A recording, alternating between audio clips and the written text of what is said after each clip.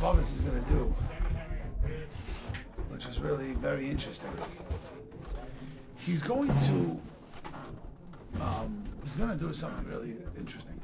He's going to make that by the time he's going to tell you all the qualities that you need to be Batech in someone else.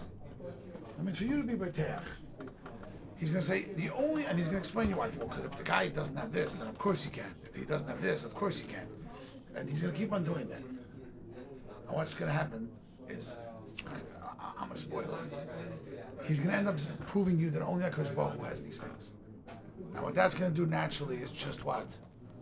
It's going to make you intellectually lose faith in everything else, because he literally is going to spend the next 7 prakim just telling you, you agree you need this condition. You agree you need this condition. You're going to agree to every one of them because it's all logical. And then he's going to say, okay, surprise, human beings cannot be counted. So let's first see in Perek Aleph what he does. Very short. The prakim are much, Mahus Habitachon he. What is the mahus? How do you translate mahus? Essence. Very good. He menuchas nefesh habitech. Okay? That means if you have bitachon in anything, we're not talking about Hashem yet.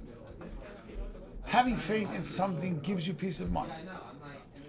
If you go to in Eretz Yisrael, into a building, there's a big guy standing in the front with a big gun, has a big plaster across his chest. What does it say? Bitachon. What does that mean? Security. The goal is you feel safe, or whether you should or shouldn't, that's a philosophical debate, but you feel safer. And in some cases, you have to have one. If halacha, if it's a makam sakana, you need to have one. But we'll talk about that. I've had that conversation with many people in the shul. I mean, we had this 5 years ago. Well, if you remember, before COVID. Because there was a thing in Muncie, a thing in Jersey. Maybe you have to have. Do you have to? Do you not? It's a halacha thing. If you don't need to have one, it's a downside. Because fear-mongering. If you walk into a building and there's three people by the door looking at you like this, what do you think it does for the kids? I'm going to say kids, I mean the adults, but let's just talk about kids. It's much easier that way. What does that do? I can tell you, I walk into events, in certain shuls, certain places, and it's literally, if I wasn't scared before, I'm scared now. It's people. Okay, now, that's what I'm trying to say. You have to be very careful when people say, so what does it hurt to have over security? You have to know. That's a conversation not for Cheres Lavavis right now, but fine. But let's get back to Bitachon. So the word Bitachon was taken because Bitachon is security. There's a Yid who lives with the Eibishter. He feels safe. No one can kill him if he's not supposed to die. No one can hurt him if he's not supposed to be hurt. You don't realize, when you read the stories about David HaMelech, where people hound him. He was a king and he could have gotten back. He never got back on anybody. Why? When Shimi ben Gera curses him, what does he say? Everyone came running over to him and says, why don't you just pounce him? You know what he says? He didn't curse me. He was just a messenger. The one above said, I have to get cursed now. He lived that way. So you don't get upset. It's a different life.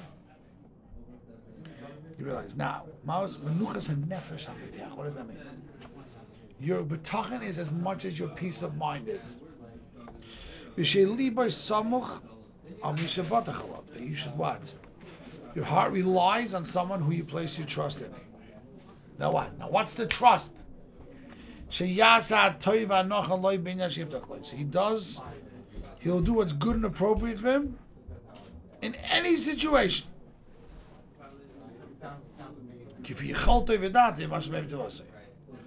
Now, you realize a child with diabetes who begs his mother, this is pre-insulin days, for a candy or for a sugar, or a child who's allergic to milk begs for a pizza, and the mother says no. What does the child say? I have a cruel mother. You take a child for a shot, for a vaccine, kid looks at you with, unfortunately, we felt that way. It pains us. But I can tell you, on the way home, my kid's like, why did you let that lady, I take my kids to the pediatrician, And like, literally the eyes, like, why did you let that lady stab me with that, but that's what it is. So, what's the key? You say, I trust this, but at the end of the day, the kids trust us. And the reason why they know, at the end they know it's ugly. They're angry to B'Shas Ma'aseh. So why don't they get upset at you later? Because they know that it was for their good. So so again, you realize that when you trust someone, it's based on his assessment. We say about HaKadosh Baruch Hu, HaGoimel l'chasadim tovim la'ama Yisrael. We say Goimel chasadim tovim b'keinei hakol. We say it twice every day. Shacharis. Can you translate the word Goimel chasadim tovim? He does good kindnesses. Very, very intelligent. When was the last guy you met who did a bad kindness? You ever thought about it? I'm not asking how many times you say it a week, person. I don't either, but I say Shaar on Tefillah, so I had that perk. You don't get paid to look over to Sarah. I do. So that's why my job is special. Yeah, you can be jealous, nothing wrong. But I give a Shaar for seniors. And what I do in Yisrael 12th grade, I go through those Sarah with them. And it's fascinating. I go through just, how do you say this every day? It makes no sense. It's a good question. And I explain it. Not my questions, and I'm not saying I thought of it myself either, but I went to this farm. So, what does it mean when we say HaGoimel? What do we say when we say Goimel Chasadim Tovim B'Keinei Hakol? What does that mean? You ever wondered about that? Or not yet? Because everything Hashem does is for the good. Because when someone gives you a piece of cake full of poison in it, not physical poison, or someone gives you cakes and you're a diabetic, was that a chesed? That was a chesed. Or was that a chesed that was really toiv? Who's the only one that could do chasadim toivim? Could a human being ever do chasadim toivim? Do you know? I have a question. A guy does you a favor. I can tell you people in my life I begged to do something for me, and I was convinced it was the absolute best thing they could do for me, and guess what? It wasn't. It's only HaKadosh Baruch Hu could do goimel chasadim toivim, good chasadim. Chesed, we all do chesed. Is it good? You don't know. Right? When you give in, you have chesed, you let your kids stay home from school, or you let your kid, that a chesed, that's a good chesed? You felt bad for your kid. That doesn't mean it was a goimel chasadim toivim. It's interesting that the worst chesed, like he was talking, relation between brother and sister, called chesed. It's like the worst chesed. Znus is called chesed, but that's a very simple reason. Why is Znus called chesed? Pashas Kedoshim, I think it is, right? Yeah, Pashas Kedoshim, it says chesed on Znus. The answer is, Znus could be a form of chesed too. She's very lonely, and you go overnight, and you start to spend time with her, and you try to, you mean well, and then things go where they're not supposed to. She can use a hug. I mean, that says the whole thing about chesed. It's maybe wrong chesed, but it comes from you meant well originally. Obviously, you got sucked in and seduced by it, but it could very well be that chesed, he could be. That's what I'm saying. When he's saying, goimel chasadim tovim, did you do the woman a favor? You defiled her. It could affect her future. Who she could marry? She has a loch of his own. She can't marry a kohen. You did her a favor? No. It was chesed. At that point, that's what she wanted. Understand? So only Hashem is goimel chasadim tovim. What he's saying over here is, at the end of the day, when you ask, we'll see later on, it has to be someone you know for a fact knows what's good for you. And you're going to get hit at a wall. That every human being, at the end of the day, can I ask you a question? Now, do you have things in your life that you really daven for? And hoped you get, and when you didn't get it, you were so frustrated with HaKadosh Baruch Hu. And then like 5 years later, it was like, oh my gosh, thank the Holy Lord. I don't know if you ever had that. I'm sure something that's related to the shul. My wife and I were looking for a house for 5 years. For 5 years. We wanted to leave. We got job offers. My Rav said, you got to stay in Boston. We're looking for a house. We're living in an apartment with 8 children, it was a very small, with 2 bunk beds in each room. We put bids onto probably 7, 8 houses, probably half of your houses we put bids on. And we lost every house in a crazy way. We had the highest bid in something. But no, they thought one of them was the secretary where I worked, sold her house and sold it to someone else. I told you like every day that I'm looking for a house. She goes, I totally blame. I'm talking about like I could write a book about how frustrated. I called my Rav and I told him I'm done. We're leaving Boston. You asked me to stay. He said, what's the problem? A house will come up. That day this house came up. One day I'll tell you all the story. I told it to whoever comes to my table. This story's beyond. My Rav told, yeah, you can open a shul. It's big. It's bigger. It's not that I don't want to talk about the nace of the house. What I want to say, when we kept on getting notes for mamish crazy. My wife and I looked at each other and we said, "This is like crazy stuff. These are all these very small houses, not nearly the size of this house. Never would have been a shul. Never would have been a community. We would have bought. We wanted to buy the Jewish ghetto, just like all of you. All right, maybe not all of you, most of you. But the point I'm making is, you're still the first Jew on this side of Washington. You'll never lose that title. You rented. First guy to buy a house on this side of Washington. First Orthodox Jew. The real founder of the community. But anyway. But the point I'm trying to make is, I'm not going to lie to you. I turned to Kosh my davening. Because I don't understand you. I'm being honest. I said, I wanted to move to New York. I got job offers. It was more money, let's be honest, more covered, more satisfaction. So I thought at that point. More satisfaction. I'm talking about, what, shul, 200 people, come up with shul, stand up on a pulpit, you can talk down to people, I mean, all the things I always dreaded doing, but it was offered. It was more money than I'm getting here. I'm not going to tell you how much. It was more money. And my point was, I turned to Boston. I'm willing to give that up because my Rav told me to stay in Boston. And I really was serious about it. I said, what are you doing? Every single house I put a bid on. I can go up in that embassy, I can tell you every single house I put a bid on. So I'm not here in the shul.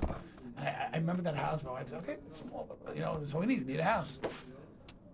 And guess what? Because Baruch said no. And as I was getting frustrated with him, because Baruch was like, "Buddy, I got a plan for you. It's not yet. It's got to wait 2 years. But there's a plan." I didn't know at the time. If I was a Habitachon at that time, I would have, would have said, "Wow, this was not for us." This said, Mishpacha's blank on the door. Well, that's a bad example at this point, not sure, but they weren't living in town yet. It said Mishpacha's, blank. An empty thing. Mishpacha's empty. You understand what I'm trying to say? But that's what Tachan means. So who's the only one that really knows? At that point, I thought it was bad. And I have a bunch of stories like this. I'm sure you all have. You convinced it was a mistake. Maybe not. But not always do we get to see it. I think most times, a lot of times we do. So what he says is, Betachan means recognizing that the person who you're being Betach in, he's not talking about Hashem yet, knows what's best for you and he will do what's best for you at all costs. Understand? So let's read one more. Avla Iker, okay? The whole thing is one paragraph, 3 lines. Avla Iker, Asher ba'avura yeh betachin min habetech. Okay? The what? V'mipoked lo yimotze habetach. The what? It means the what? Your absolute trust. Okay? And that's the first condition. What you have full faith in the person. He will do what he pledged under every single circumstance. Now, even more than that, how about if the variable changes? He promised you. Price went up. The cost went up. But you changed. You started doing Averis. I don't know. Do you still keep? Trust means I can count on it no matter what happens. You have that with human beings. A guy promises he's going to give you a down payment for a house.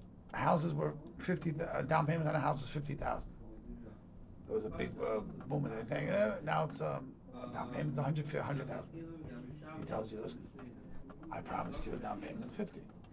So he can't promise something that he doesn't have. So he says, he needs someone who's so faithful that he's, even if the variables change, he's going to stick it to. So you have that sometimes with parents. If you're fortunate enough and your parents have enough money and they promise you down payment, then it goes up. They're committed enough probably that they would maybe keep their word. Maybe not. They'll say, no, I said 50 and that's it. Depending on your parents, depending on you. But it depends how much money they have. But Tachan means no, not if the situation works out. What's if it goes up? Things go up. How many times, after COVID, when the building people make deals with contractors, remember? For $1.5 million, the guy came back, he said $3 million to build this house. I said, what do you mean? I said, I'll show you all my invoices, I double. So he says, Betachan means, again, the first chapter said, it got to be someone who you trust, not just that will give you what he promised, Because what if the variable changes? It's such an important part. First of all, maybe he can't help you if the things changed. You realize? Not always the person means well, but sometimes if there was a change, then what? He cannot help you. Why not?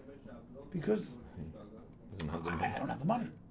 Your parents could promise you to help you, and your father loses all his money. So where's your bitachon? Bitachon has to be rock solid. As I mentioned when we started, the Chazal is going to prove that you can't put bitachon to anything but Hashem. No one else has. And he's going to spend the next 7 chapters just proving you intellectually that you can't have bitachon to anything else. And first thing he's saying is, you need to make sure, he's going to end up saying you have to be in full control, all powerful, and in full compassion. He's going to get into every chapter or something else. But the key is, what he's saying right now is, that what's bitachon? That he will not only give you what he promised, he's going to mean the well even when he didn't make a condition. What does the araf mean? And he didn't guarantee. And he's going to do it as the double of a chesed. You realize that 90% of the people you had faith in are out now. Do you believe they would do just what they promised, or would they even go the extra mile? If you might have people, let's say like parents, some of us, who would go the extra mile for us. That, okay, so your parents are still in. But as we go through all 7, everyone's going to fall out. And again, not because Chazal say so, it's because you have to make that decision. This is why Chazal works. You need to go through, we're going to go through each and every Perek, and you have to tell me if what. Now, all you're going to ask me a very simple question. Do we know, did Hashem ever promise He's going to support you? So there's a promise. This whole Chazal is built on a premise. Hashem promised He's going to support you, and based on that, He's going to deliver the goods. Is that the case or not? So on page 47, on the very bottom, he has a very interesting paragraph. And he goes on to say, you don't have it, but I'm going to say it outside anyway. He says is that yes, there's a pledge that Kadosh Baruch Hu has. If He created you, there's a pledge He's going to keep you alive. And not necessarily extras. But we say this in many tefillos. Kadosh Baruch Hu promises, Kadosh Baruch Hu supports in the Amazon. How many creatures live in the Amazon? Huh? A lot. That's a good answer. I see this guy once took his immigration thing, and they asked him, what did George Washington do for America? He had no clue. He said, a lot. And he got it right. A great line. He had no clue. He told me the story. He said, a lot. So a lot does work. When he was ready, I think it was, this George Washington. Right, but he knew if they're going to ask him, it probably wasn't like some bank robber. He said, what George Washington? He goes, a lot. They said, yes, he did. Gotta love them. Never heard of George Washington. But anyway. Yeah, in God we trust. Anyway, I guess this guy doesn't deal with singles. So he asks on top of 48 in the paragraph, where did Hashem promise us to sustain every one of us, that we should rely on Him? And he says many times you'll see that every creature that He created, the Gemara says, sometimes couples come discuss questions about family growth. And one conversation I refuse to have, and there's good reasons why sometimes maybe it's not what Hashem wants. When somebody's at the financial point, it's not allowed to be discussed. It's a Gemara that says a child's born with pitay biyadai. That means if it's an issue with, my Rabbi always says, it's not healthy, or it's not, the woman can't handle it, or the husband can't handle it. There's all legitimate reasons. Parnasa, how am I going to pay for this child? That's clear. Because that may never be a cheshbon. I'm consistent when people ask me the question. That's not allowed. But there are many reasons by the way too, and I want to be clear. I'm not saying it's not worth a shiloh. But the question of not having another child because of financial, why? Because I'll tell us clearly that Kadosh Baruch Hu noisen lechem l'chol basar ki li olam chazlo, right? Yechsar lanu mazin elam bayit. There is a guarantee that if you, okay, now he goes on to say, what about the psukim that say if you don't do what Hashem wants, if Kadosh Baruch Hu is going to hold up, he's going to make the Shemayim hard, there won't be any rain. So he goes on to say that there's he said, Kadosh Baruch Hu at the end of the day will take away bracha from you, but there's a basic element of support that a person, that Kadosh Baruch Hu, what's it called? So we're going to learn more about that in a subsequent chapter. So, again, what we had in Perek Aleph is, remember, the first condition is it needs to be bitachon. In what way? That you believe He won't only do what He promises, but what? But if variables change, the economy goes down, it became difficult, He's still going to stick through. It's rule number 1. Okay? Very quickly, we'll do Perek Beis is long already. We're just gonna give an introduction to Perek Beis. This is the whole Perek Aleph. Perek Beis, he is really where he goes on and gets specific about why you can't. He says there are 7 criteria that you need to put faith in someone, and that's what he goes through Perek Beis, and he's gonna go that human beings don't have any of the 7. Okay, and what is that? You need to make sure that the person has, number 1, he has tremendous compassion and love. You understand? Because if you'll see now, without these 7 qualities, you would never put faith in this person, never. And then we're going to go into, do you know that people have these? Okay? And this is extremely important. There are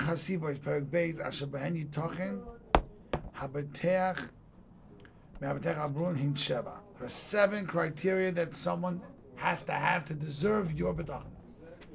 Number 1 is rachmim, chemla, and abba. What is that? They're all 3 related: compassion, pity, and love.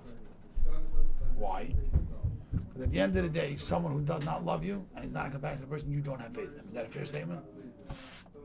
Would you have faith in someone who does not love you and doesn't have compassion? Does anyone here have compassion does anyone here have faith in Vladimir Putin or Kim Jong-un from North Korea? I'm not trying to be funny, but you look at these people, what do you say? They don't come across as kind, unless I'm not reading their faces properly. You just don't have faith in them. You look maybe other faces a little closer to home. Imagine you have someone who basically, you know that their big thing in their life is to keep their word no matter what. They're not loving. They're cold. They're So that was the first, right? They're not loving. There's going to be a point of breaking. If they know that there's no such a thing. I did not promise. Why would I keep it? No, it changed. Now he's keeping his word. No. That's the mistake. The first paragraph said, I promised to give you. Okay, so someone will keep his word. I promised to give you $100,000. Mm-hmm. And I even say based on the fact that I have this money in the bank and that I lose every penny I have. Let's say you're totally off the hook. You declare bankruptcy. You have no debts. Do you have someone who's going to go ahead and still go give you the $100,000? Hard to find. I'd like you to meet that person who stole his money. No, now he's going back on his word. Someone who's so into your goodness that he's willing to go on any condition to give it to you. I don't know people like that. If you do, could you please send them my way? I'm not trying to be funny. This is like a major... Again, we can argue parents. But even parents. If they can't afford it, they can't afford it. So you're saying that basically someone who's going to go beyond Mesurat Adin, right? For sure. Someone who's going to, no matter what. But first we're going to see later that he can't promise it. How many people, you don't know, people went overnight from wealthy to nothing? They promised yeshiva $1 million. Yeshiva went and built on the $1 million. I know real stories. Okay? There was a story a number of years ago.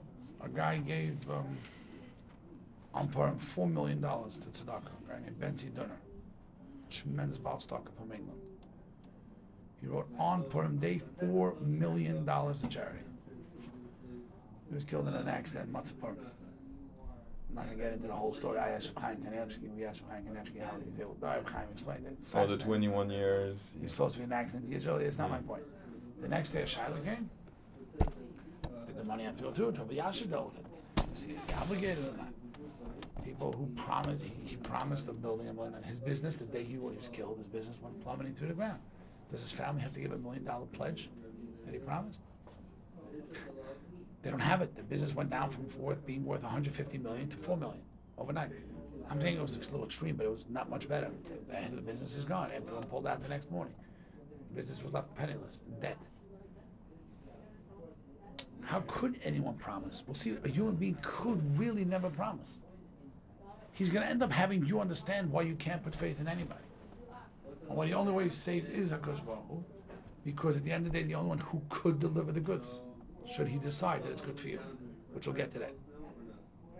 So again, the first thing is, okay, we'll finish with this, is Rachmim, Chemla, and Abba. That you know your friend will melt for you, no matter what. Yiftach boy, and such a guy you'll put faith in, V'sanuach nafshi Allah b'chol ma shetrichu me'inyan. Right? So again, he's compassionate. Now, well, let's say someone's compassionate, but he's lazy. He's going to go through other qualities that will also make the person can't deliver the goods. It's not everything's about money. A person promised you to do something, then he gets sick. How can anyone, if you once you finish with this, by the way, you realize that you can't promise anything to anybody. It's fascinating. You person can't. How do you promise anything to anybody? You can't deliver the goods. And people promise to people, they get sick overnight. That's it. Remember, we spoke about enough examples. I'm not here to depress anybody. First of all, you turn to Kosh Baruch Hu in the morning. You don't understand. You go overnight. You can't do anything. Speak to people that woke up one morning with back pain, crippling. They could not move out of their beds. They could have bodybuilt the day before 400 pounds. They cannot get out of bed and make a living. It's not possible. Can't lift again. So they promised me that they would do it. I understand. Sorry. You understand? So he says in the second quality, he will never what? Turn away from you. How many people do you have like that? Will never turn away no matter what happens. He will never get lazy or put his own priorities before this. He knows that what? He will know that what? He says because if he doesn't know for a fact all of these qualities, it's fake. Your betachan's fake. If you don't know that this guy has, never be lazy, he will never waver, he will never lose interest, he will never stop loving you, he said your betachan's not real. Because you know he'll stop tomorrow. You understand? So he says, therefore what? We need to go ahead and have these two qualities. Okay? And without these two qualities, it doesn't work. And Be'ez Hashem, we finish this paragraph, one second, we'll show you that was, again, what do you need? Number one is Goydel Rachmanas love. This is condition number one. And also he's what? He is so yishgach, he's paying attention to my assets. So we finish saying this and we'll stop, but let me just make sure everyone gets it. He speaks about the third condition. Right now, the first two things are he's compassionate without end, and he's will never get fatigued, will never get tired, will never get worn out. He's determined beyond. He says, without these two conditions, you could say you have faith, but why? You don't. And like I said, everyone will have a moment tonight on the way home from thinking about how many people you have who are ready to put anything in their own life aside for you. If you're fortunate enough that your spouse will, maybe one, but that's a tall order. Don't go home and tell her if you think yes or no, please. But I'm trying to say, maybe. You think maybe a spouse will give away anything for her. And again, if you come up with the answer, no, don't take it personally, that's fine. Your marriage is still intact. You're actually normal. But I'm trying to say, it's like, this is major. You're being beteach to the point that you are so sure that it's going to be delivered. Remember, no compassion and full commitment. There's nothing to be beteach. And as I said, he's going to say a person has to be physically strong, and then the next thing is going to be, he's going to go on and just mamish help us come about and say, you know, look at your boss or your investor the next time and be like, are you serious? I really believe that you're going to deliver the goods? Because you remember what the Chazal said. If you believe that that person can deliver the goods, Hashem says, go ahead, I'll let him deliver the goods. Fascinating? You say, well, Rabbi, you want to lose faith in humanity? Most people have been in the business world have already lost faith in humanity, but for those that didn't do it yet, we're heading there. Not, people are human, but not faith that you're going to get anything from anybody. My friends, people that live their life are heartbroken, right or wrong. Is that a fair statement? How many times in your life you thought someone's for sure going to come through for you? Not because they're bad people. They couldn't. They got hard. My wife said no. I don't think we should do this, support this. Their parents said no. Oh, we're in a fight. We don't like, you know. All right. We'll continue on.